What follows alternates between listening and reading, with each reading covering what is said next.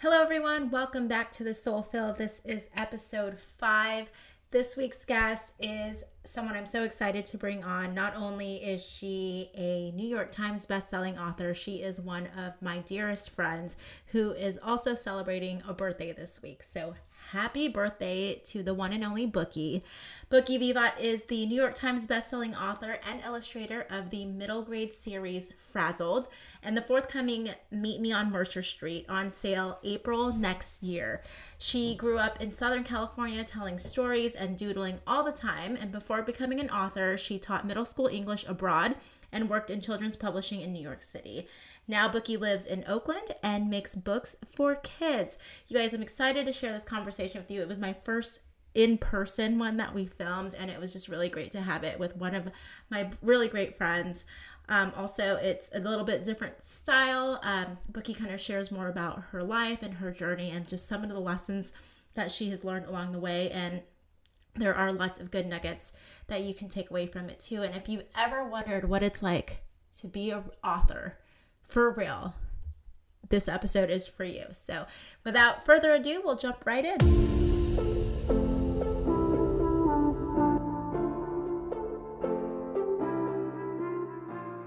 Welcome to The Soulfill, a podcast where we celebrate life's accomplishments and challenges, but most importantly, the life that we live in between. Join me, your host, Carla, for weekly conversations with some incredible women as we explore life's unique journeys and share tips on how to fill your soul.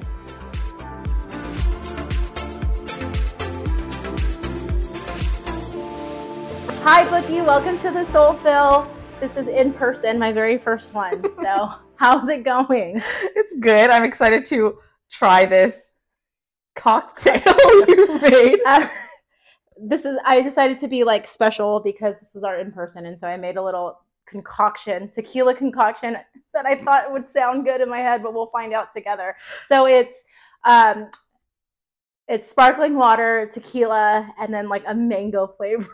And there was ice, but let it be known that it's so hot that the ice is all melted. Exactly. So now it's just watery, a glass of water. All right, tequila well, water. Let's find out. Yes, cheers.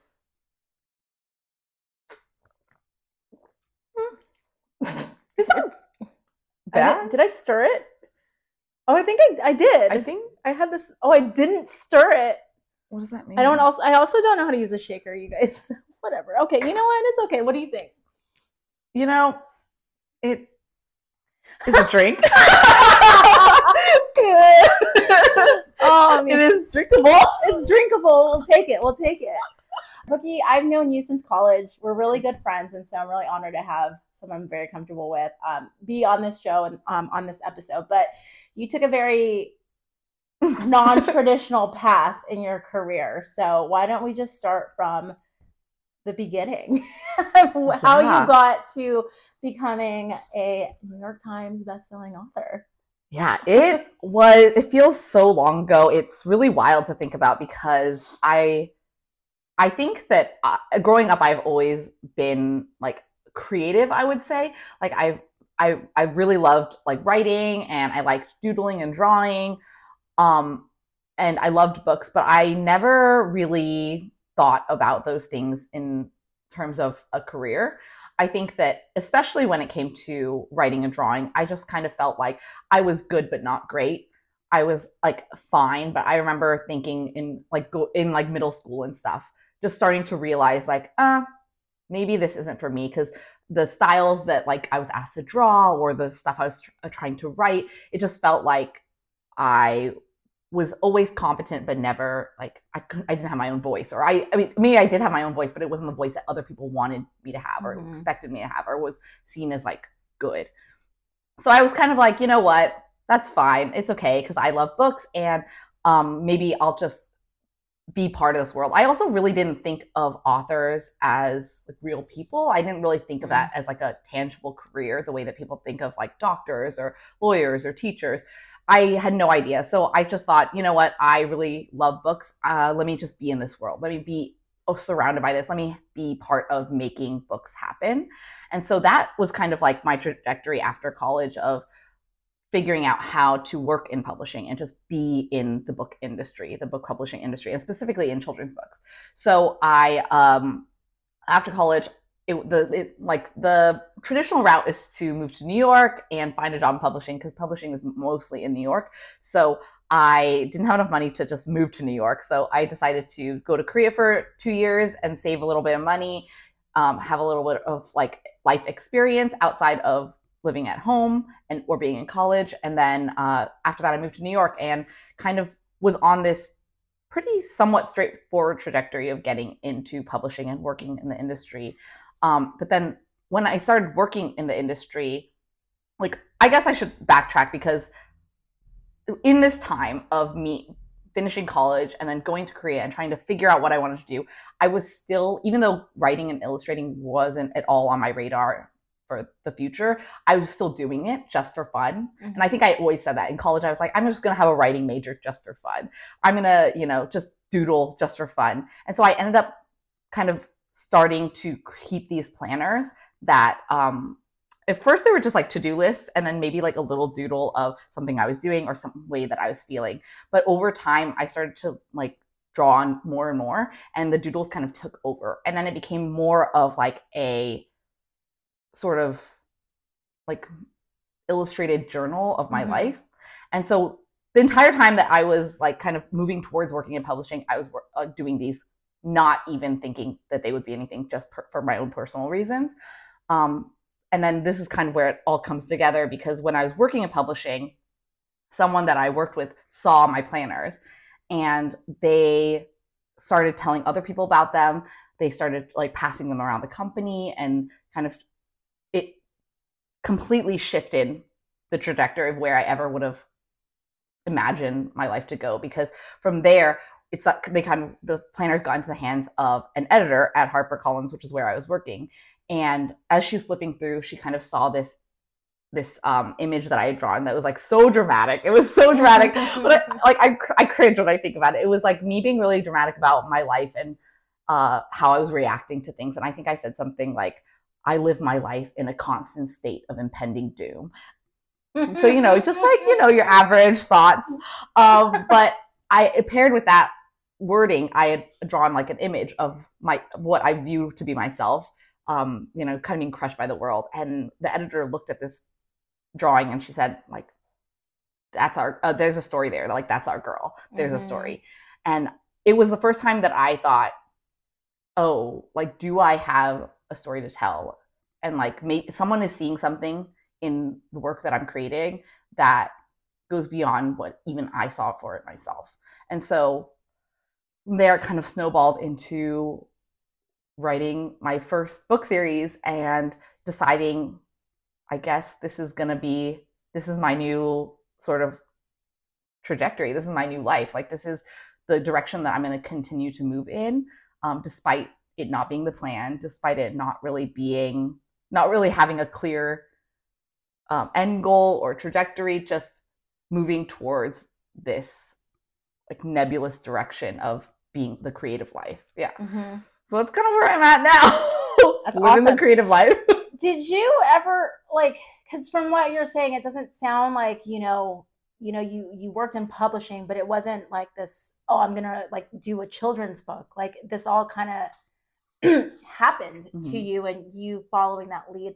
What, if you can go back to like that first time, that moment that doodle was seen at HarperCollins, and like you being told there's a story there, if you can remember, like, what was going on there?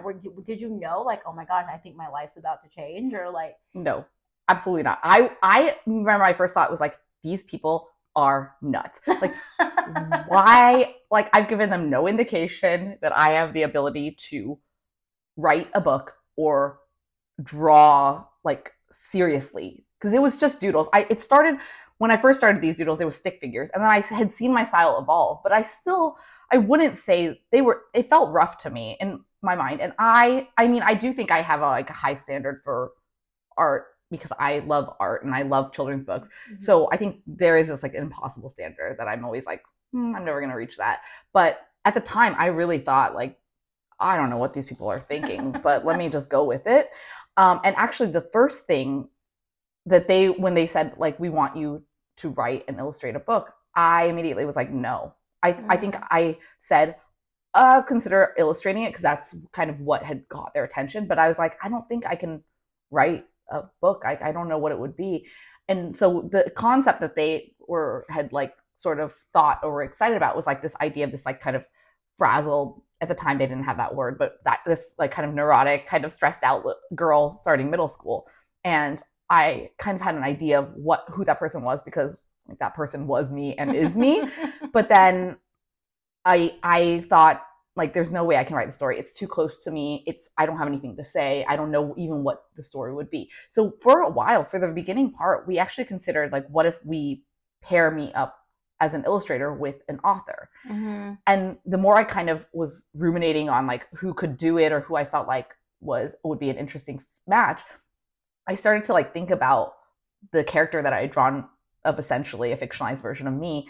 And Abby Wu. Yeah, Abby Wu. At the time didn't have a name. At the time was just like basically young Booki or doodle Booki. And I thought the idea of having someone else write that story, or having someone else tell that story, a story that was centered around a character that I associated with me, just felt so strange. Mm-hmm. So then there was a pause where I was like, well, let me just try this. So then I wrote up kind of an idea of what I thought would be fun to have as a story, and where I would kind of take it. And I wrote out like a little, I think a few pages of the voice. And I showed to my editor, and I was like, well, what do you think? And she was like, yeah, this is what I wanted the whole time. Like, this is what we wanted from you the whole time, is for you to do both, because it felt aligned. Yeah. And it was me that was the one who was like, I don't think I can do this. I don't think that that's in the cards for me. And so it's interesting now to look back at what could have been, you know, I could have had a completely different thing. I could have just illustrated a book for someone else, and then continued to work in publishing. So yeah, I think about that all the time, about like what kind of was the tipping point in me deciding to just kind of jump off the deep end and just go for it, even despite having so many sort of doubts and like hesitations. Yeah. I really love that part of your story, because one, sometimes you just need people to see something in you that you can't see, one, maybe because of like your own insecurities. I mean, this happens to all of us, you know, and they always say like the best things are always on the other side of fear. And I think for you to make that leap is what changed your life and made you realize your own potential. How, like, at the time when you finally agreed to like write up the few pages, how did you still feel it, like your insecurities, and like how did you work through that? Because now you've gone on to write not just one successful book, like you wrote a series, and there's 3 of Abby Wu stories out there. And so at what point, like, how did you get through those insecurities where you were telling yourself no, but everybody else like, we're like, no, this is a story and it's great. What you're writing and what you're putting out is what we want, and we know will do well. I think, honestly, I don't think it was something that was in me. I think it was me responding to the like outside world and just kind of going for it. And I think like if I had time to sit for a long time and really think about what I felt like I was capable of, or whether I was ready or not to pitch a book, to write a book, I think I would still be stalled at that place now. Like, honestly, I think that it was like me almost being forced to be like, here's an opportunity. Are you going to take it? Like, what are you going to do? And being like, I can't actually like can't pass that up, because what are the odds? Like, what are the chances? I can't pass that up. And so I think that it's really interesting, because I think, especially when I talk to people who are trying to get to write a book or trying to like query agents to get representation, I'm honestly really in awe of people who kind of are at that phase, because it's a tough phase to go through. And I'm not like naive to the fact that my trajectory was very unique. And honestly, I bypassed a lot of the places where I think, with my insecurities, with my hesitations, I probably would have stopped myself. I probably would have been like, you know what, that drawing is not that good, or this portfolio is not great, like not polished enough.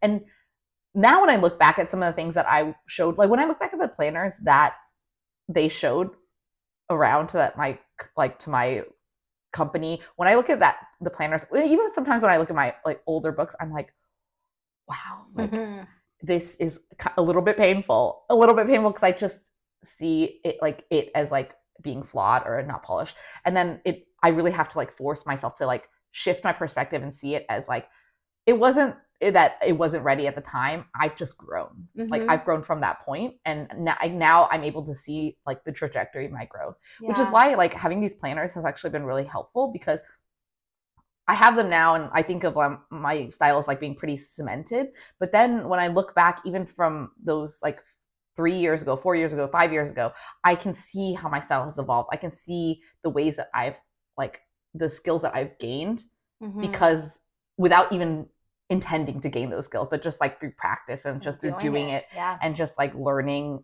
without pressure. And so I think that, it's nice to see that I didn't have like, even though I made some really cringy art, that art weirdly got me to this place. And I just have to be like, okay with that. And so, not like stopping myself from kind of doing those things. I don't know. I think if I gave myself too much time, I would just stop myself. So I think it was just almost being like forced into a situation just by sheer opportunity or like sometimes we need gumption. That though. Yeah. Like you just need to be totally. Like, oh God, I gotta do it. Okay. Because you're right. Like I tend to think a lot and then may never take action just by thinking about it. And so I love when the universe knows what's best for you too. Yeah. In that moment, they're like, we're not even gonna give Booki an opportunity. You have no other chances to say no. No, like it's happening and you're gonna ride that wave. Like it's just very cool to see your journey, because I've known you for like so long, double-digit many years, and even just seeing your growth in not just through your art. And by the way, like we'll share your Instagram. People need to see your planners because it's like visual art, and I always wait for your monthly recaps to see how you do everything. But what was it like for you? Essentially, this character, the main character in Frazzled, is Abby Wu, and you're saying, you were basically, she was you. She is me. So it's me. So what was that like for you to almost like be able to like create these storylines based on like you and your experiences growing up? Was that vulnerable for you? Like what emotionally, mentally were you going through, and what were you processing as you were writing these stories for Abby? Yeah, it's weird because I feel so close to that character, and I feel so close to, even though the things that happen to her are not directly things that happen to me, like it's not exact one-to-one, this is my friend in middle school, this is me. But I think a lot of the feelings are very similar to feelings that I was feeling when I was in middle school. A lot of the situations are inspired by things that happened in middle school. Like in the first book, the 8th graders are allowed to have pizza and none of the 6th or 7th graders are, which is like a real thing that happened at my school. And I remember being like, this is so unfair. And I remember not liking my lunch. I would do lunch swaps with friends. And so a lot of like, there's like bits and pieces of my childhood that are kind of infused into this book, or that like inspired this book. And I feel like so much of it was just mining my past for like, what did I feel at the time? What do and also some of those feelings are like universal feelings. Like feeling frazzled is like a feeling that I still feel now. So it's interesting because the feedback that I've gotten is like, oh, you really captured this like middle school voice. And in my mind, I'm like, thank you. But also like, this is my voice now. Like these are my fears now. I'm just putting them in a middle school context. Yeah. And so then it forced me to like kind of go back and like see, what do I care? Like what was the point when I started to feel that, like, what was a shift when I started to feel more frazzled? And for me, it was in middle school. But it is strange to kind of be so close to a character. Writing it didn't feel as strange. I think that because there's like a facade of like, she's a fictional character, she's Abby Wu, she's a different family, she has a different life than I do. I think there's a little bit of distance that kind of protects me. So I can kind of like put in things that I know are real, like references to people I had close friendships with, or I had enemies. Like I can slip those things in, but they're not. It doesn't feel too close when I'm writing. Yeah, I think the weirder part is actually receiving feedback about those things, which I never read reviews, but every so often, like, it gets like put on your radar. Mhm. Like, I usually only read like the really professional reviews that are like by the trade publications, but I never read like Goodreads or anything. But I did make the mistake once, and I remember someone made a comment that was like, this character is so annoying. Why is she so stressed? And in my mind, I was like, I'm annoying. I am so stressed. You know, so there's like a weird level of, even though when I was writing it, I felt distance, when I'm receiving it, like that feedback, I feel like it does feel a little bit personal. And so it's odd feeling to kind of be towing that line, because there is still like I feel like for me, all my books feel very personal. All my characters have a little bit of me in them. And so that is like a little bit confusing. Yeah. You know, I like that you bring up that point, because you're an author, you're creative, you're also an artist, right? But for anyone who is in like a creative space, it is a very vulnerable thing, because when you're creating out of you, these, you know, if you do art or if you're a musician, like what you put out it came from you, is an element of who you are. And so when that's being critiqued, I can imagine that's a really difficult place to know that they're judging the art and not you. Yeah. How do you kind of make sure you're in a good headspace when those, like, you know, reviews and criticism comes? I think that is really hard. And I think it helps. Like, I think some people can handle, and you just have to know how you handle it personally. Because I have friends who do read reviews and who do read Goodreads, and they know how to like process it. And for me, it's just not helpful, because it's like I can have a million great reviews and then one person says I'm annoying, and I'm like, crap, I'm annoying. Like, let's just give all this up. I'm annoying. You know, like it just gets to a weird place. And also it detracts from what you're doing. I think the hard part about being a creative, like, because there's like a difference between being creative or doing creative things or making creative stuff, and then being a professional creative. And I think that when you're just creating, like, everybody is creative. Everyone has their own ways of expressing creativity, whether it's like drawing a picture or like, you know, like people do woodworking, people like to like cook, and then cooking can be a really creative process. Like, I think that there's a lot of ways to be creative, but then there's a shift that happens when you're a professional creative, or when you're creating in a way that needs to be monetized, or that you're like, this is part of your career. And I think that part is harder, because while as a creative, we can acknowledge that like part of the process, like the important part of creating is the process, you know, it's like it's not necessarily the outcome or like the product is important, but the process is equally important. And unfortunately, when you shift to being a creative professionally, and it's part of like your job, you can't not look at or not think about or consider that side of things, because whether someone thinks this is good determines whether they buy it. Whether they think it's good determines whether they buy it, and then it allows you to like survive and make money and create more art. So it's kind of like this, it's really tough. And I honestly don't know what my like way of coping is. I think for me, it's just sort of having like a like secure knowledge of like, I did my best with this thing. Like this book, you know, when I look back, sometimes I cringe and I'm like, oh wow, I really can't believe I allowed this to be published. Or I can't believe I put this in. I can't believe I did this. But then acknowledging that, you know what, like it doesn't have to be perfect. Yeah, it's like a finished book, but it was something that I did, and I tried my best at that time. And I just have to kind of move forward and just make new things, because like dwelling on the like what you created and then looking back at what is wrong with it and overly critiquing it to the point where it's not productive, like that for me is like that, like I feel like that would stall me, and that has stalled me in the past, where I have thought like, what if I mess up? If I mess up, what is, like, if people don't like it, what's going to happen? And I think that part of being creative that I'm trying to like lean more into is just like, I think a bit of like delusional ego. Like, I think you Mhm. have to be a little bit delusional. You have to have a little bit of an ego in order to be creative, and in order to be creative in a way that you share with other people. Because there's like Mhm. creativity for yourself, and then there's creativity where you're showing other people, where you're making stuff for other people. Mhm. You have to be a little bit delusional to believe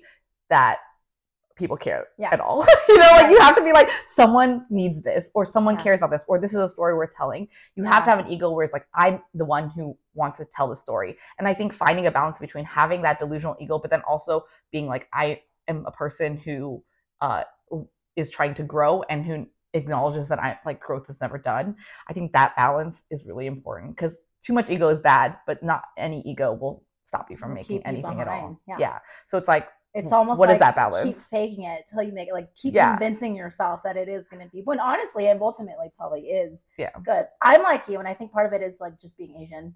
Yeah. Oh, yeah. Not thinking that it's ever good enough. Yeah. And so it makes us way more critical of our own work. But I think you're right. At some point, you just need to tap in and be like, someone's going to listen to this and it's going to be amazing, right? And Yeah. then like you find the motivation to keep going. You have to have that part of you. And I think, I think for me, like, especially being Asian, like, you're like, oh, well, like, I'm not going to do it. I don't know. Like, but I think that you have to, like, if you don't force yourself to do it, you won't. Yeah. Like, and I think that rather than like focusing on like what people are going to think or whatever, just being like, am I excited to do this? Do I want to do this? And like kind of pushing in the right direction blindly. Yeah. Like, and being like, you know what?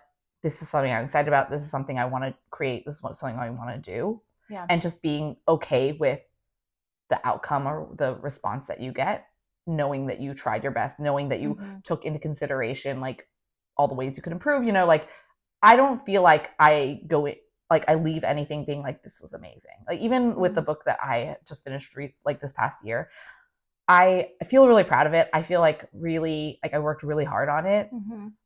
I'm like not naive to the fact that it could not land, you know, like there's a potential that it doesn't land with people, or that some people don't get it. And I think I just have to be like, you know what? Like, I am really, like, I feel good about what I did here. I feel good about the effort I put in.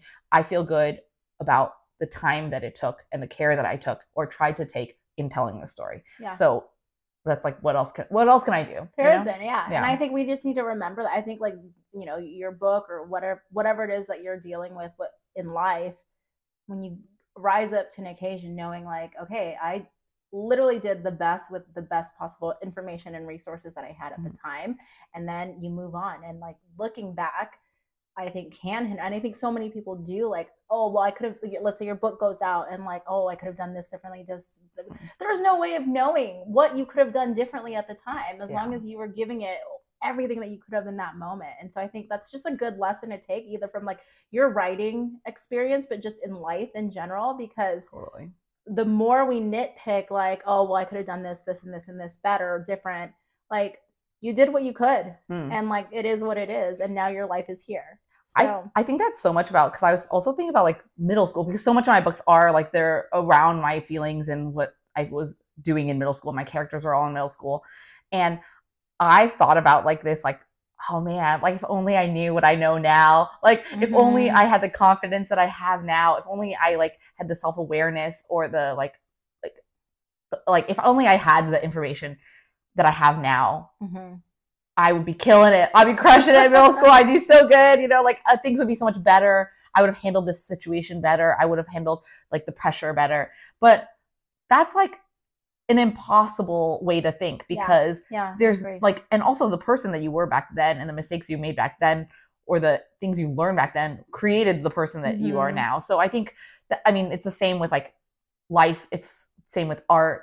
Like, who you were when you created that thing was different than who you are now. And so you can't expect to create the same, or you can't expect your past self to create what you can, like, what you're capable of now. Yeah. And that's hard. It's a hard pill to stomach, because especially when you create something that lives on in its like sort of crystallized state, like what you made is what you made, and it's done. And you have to look at it despite being like years from it. So it's interesting to think about like actors who live with like all of their like past works and physically seeing who they were back then and like knowing the work that they did back then. But I mean, I think that's like creative life, right? Like you have to, like you have to acknowledge that people, like as a creative, you do grow and you should be growing.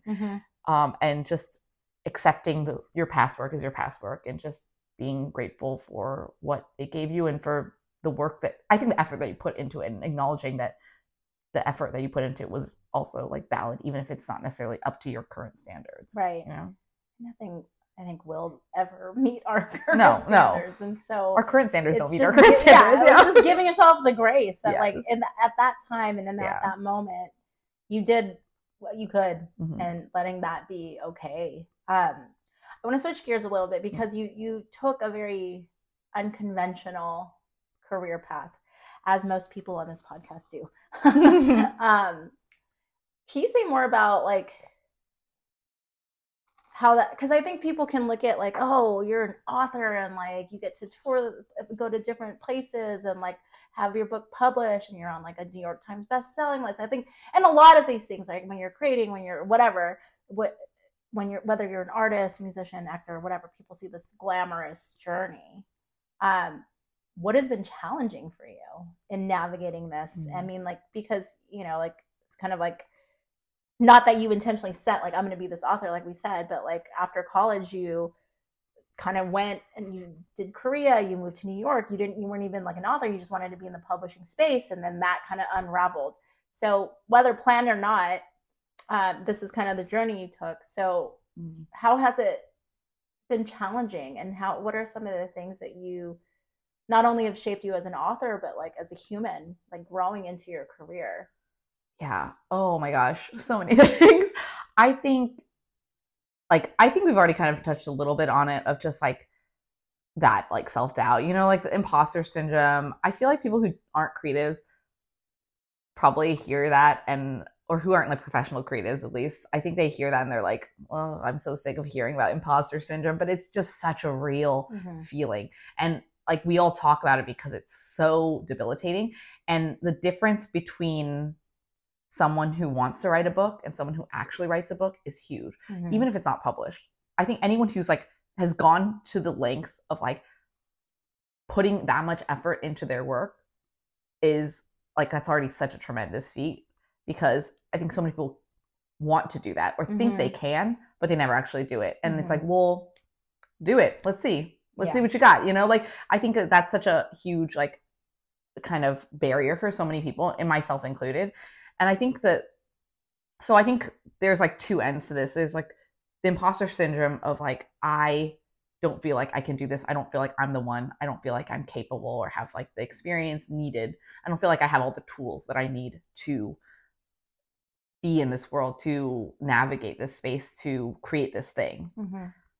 And then I think after having published and now being on this trajectory of being a writer, I think that the struggles that I have are about kind of like longevity and sustainability and security. And like, is this something I can keep doing?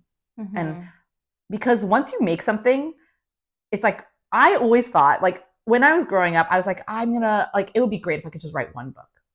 And like, even if it doesn't get published, I just want to like finish one book. And I always thought that when in middle school and stuff, in high school.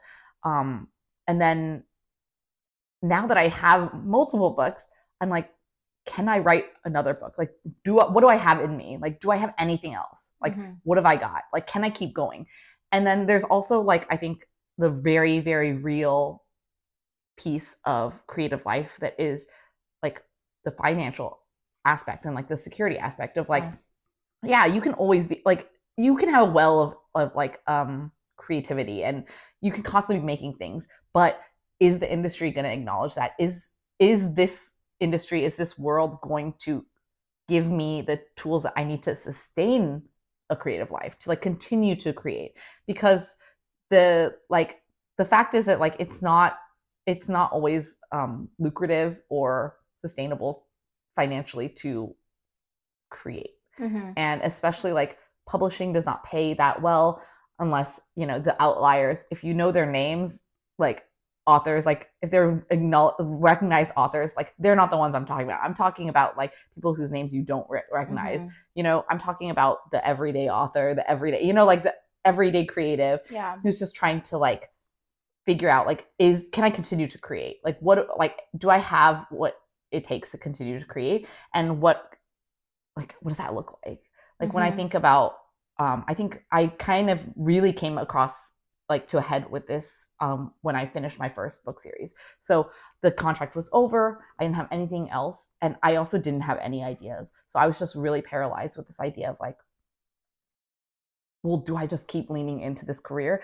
I don't have a contract. I don't have any ideas. What does it look like for me to continue being creative? And if I create another idea and I finish that, then now I'm at the part currently where I'm like, well, okay, so I made one more book.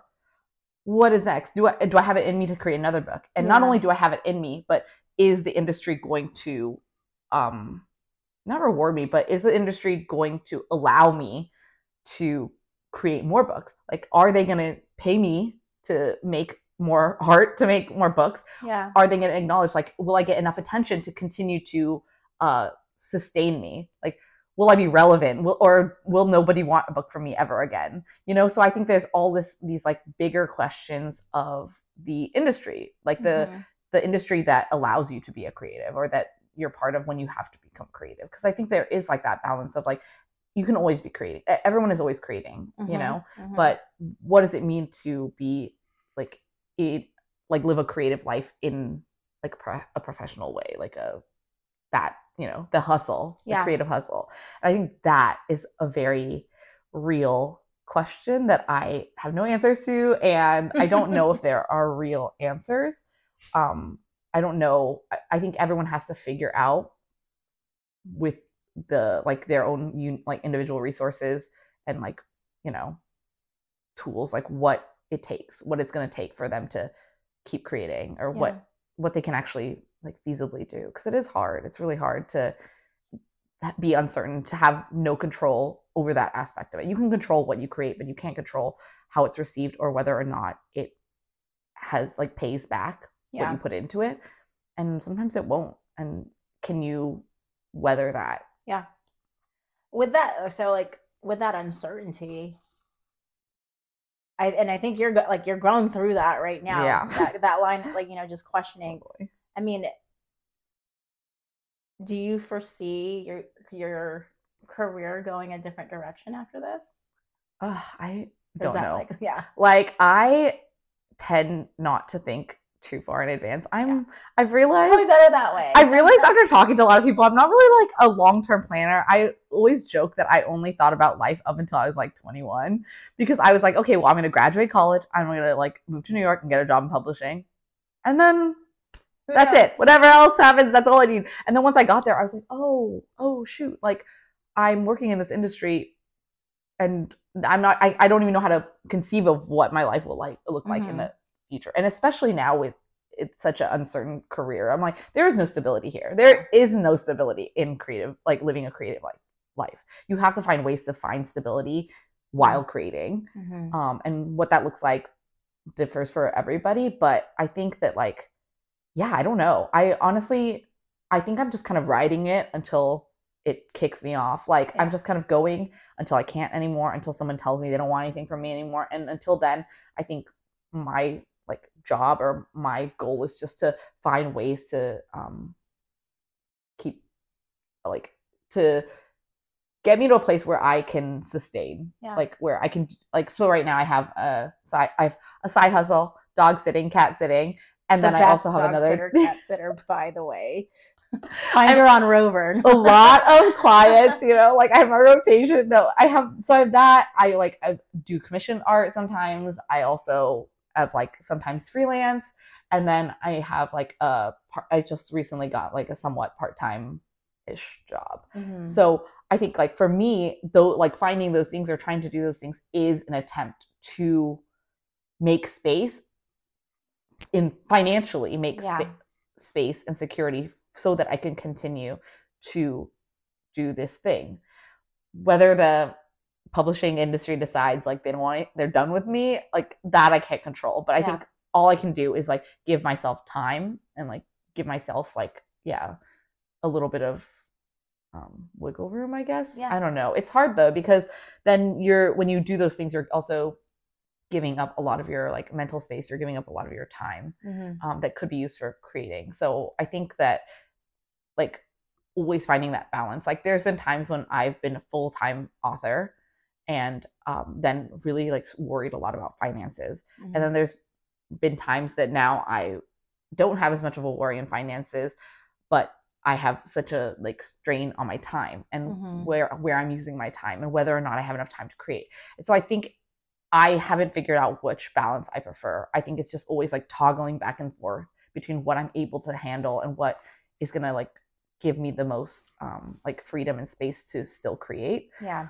I don't know what that looks like, to be honest. It feels like ever changing. So it's really cool and dynamic in that way, but also like horrible. Yeah.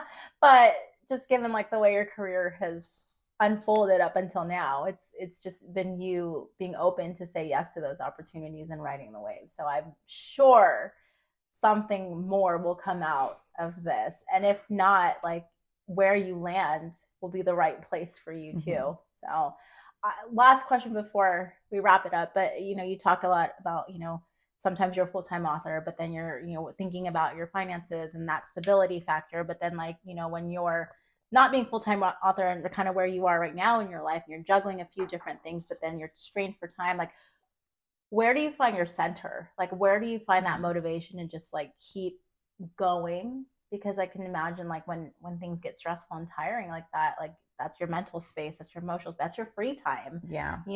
How do you stay motivated and how do you like get yourself to be a place where this is what I want to be doing, even though it is taking up my time right now?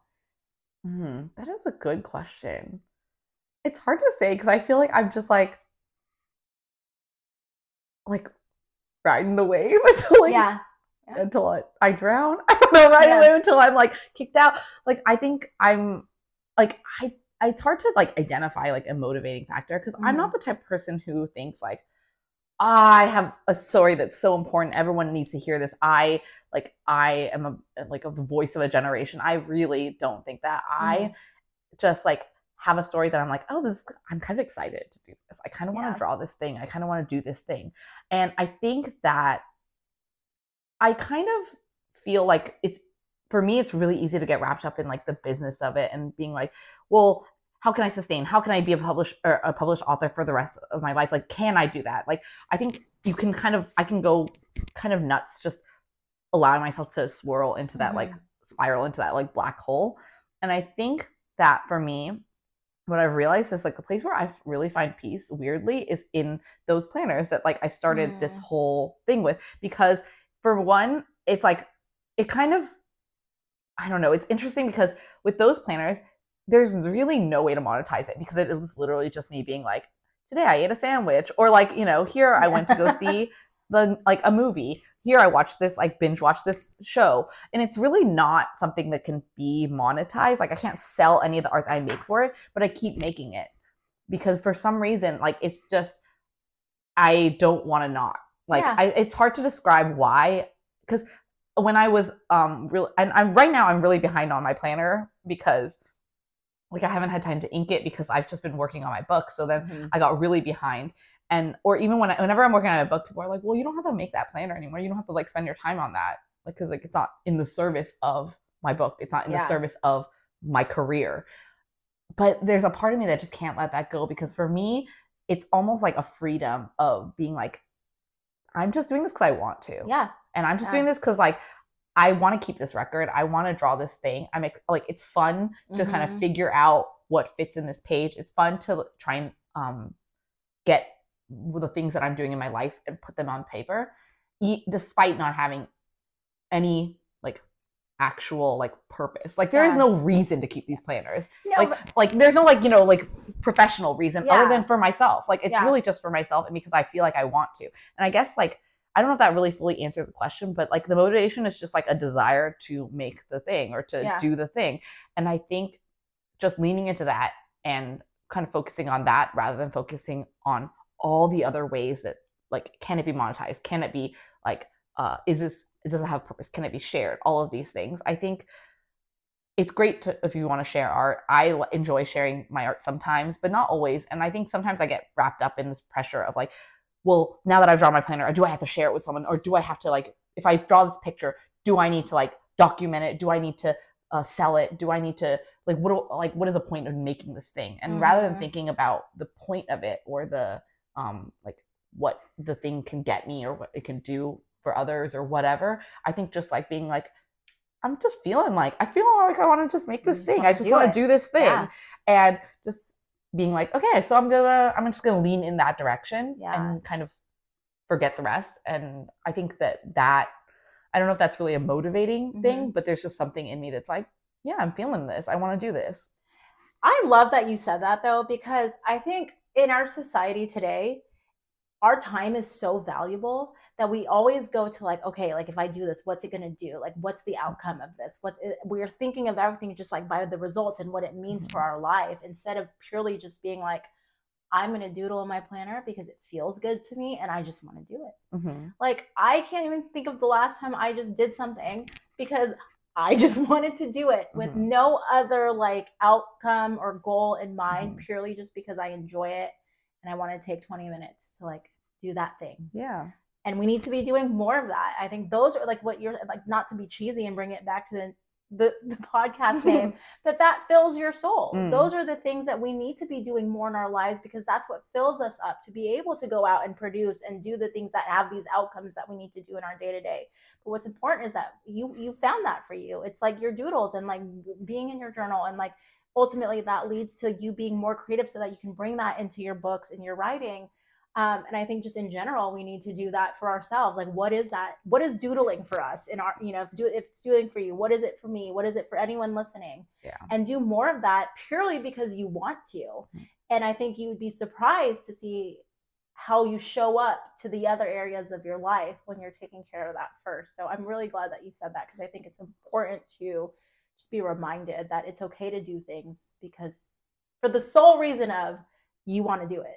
Yeah, and I mean, it's wild because when I think about it, like those planners are 100% the reason why I am even in the place I am now. And I like started them not even like literally just writing to-do lists and drawing weird stick figures in the margins. Yeah. And like that was it. And like it just, I didn't even expect. And I think it actually gave me this freedom to create, because I think keeping a sketchbook felt like so much pressure, like, to like find something that's worth sketching and to then draw it properly. And then you have a collection of all the things you've drawn professionally. Like it felt so much pressure. And with these planners, it was like, I can draw if I want. If I don't need to draw if I want. Yeah. Like I can just do whatever I want. Yeah. And no one's going to ever see this. Like that's what I thought when I started them. And then now look, everyone's like seen them all, but I feel like I like that, taking that pressure off and just being like, I want to do this thing. I feel like I'm just like, yeah, I just want to do it. Yeah. So let's do it. I love that. Thank you so much, Booki. We'll wrap it up here, but it's always lovely to catch up with you. Yeah. Before we go, where can everybody find you so they can come peep your planners? Oh yeah. Okay. So I just updated my website. www.bookivivat.com. And also I probably mostly use Instagram, and my handle is just Booki. Oh, it's book I. Before we go, tell everyone about your name though, because it's just so funny that like, I mean, I've known you for a long time now, know the story, but it's like your name is Booki. You go by Booki. I know. What are the odds? And you're not there. What are the odds? Honestly, I have gotten that so many times. And do you think it was like branded upon you? It was meant to be. I kind of feel like, did I choose this for myself? Or was the universe just literally like, you're going to do this? Like, this is your life? Like, I don't know. Because it really didn't match up when I was a biochem major my freshman year in college. But as soon as I switched to that writing major, I was like, ooh, let's go, Booki. Yeah. Yeah, I don't know. I mean, I got my name before I was like, even like able to hold a book, before I was able to read. It was meant to be. So maybe it was meant to be. It was meant to be. Well, we'll cheers to that with my weird tequila drink. Our water. Thanks for coming on, Booki. Thanks for having me. And that does it for this week's episode of The Soul Fill. Be sure to tune in. And if you aren't already following the podcast, hit that follow button on Spotify and on Apple, and we will catch you next week.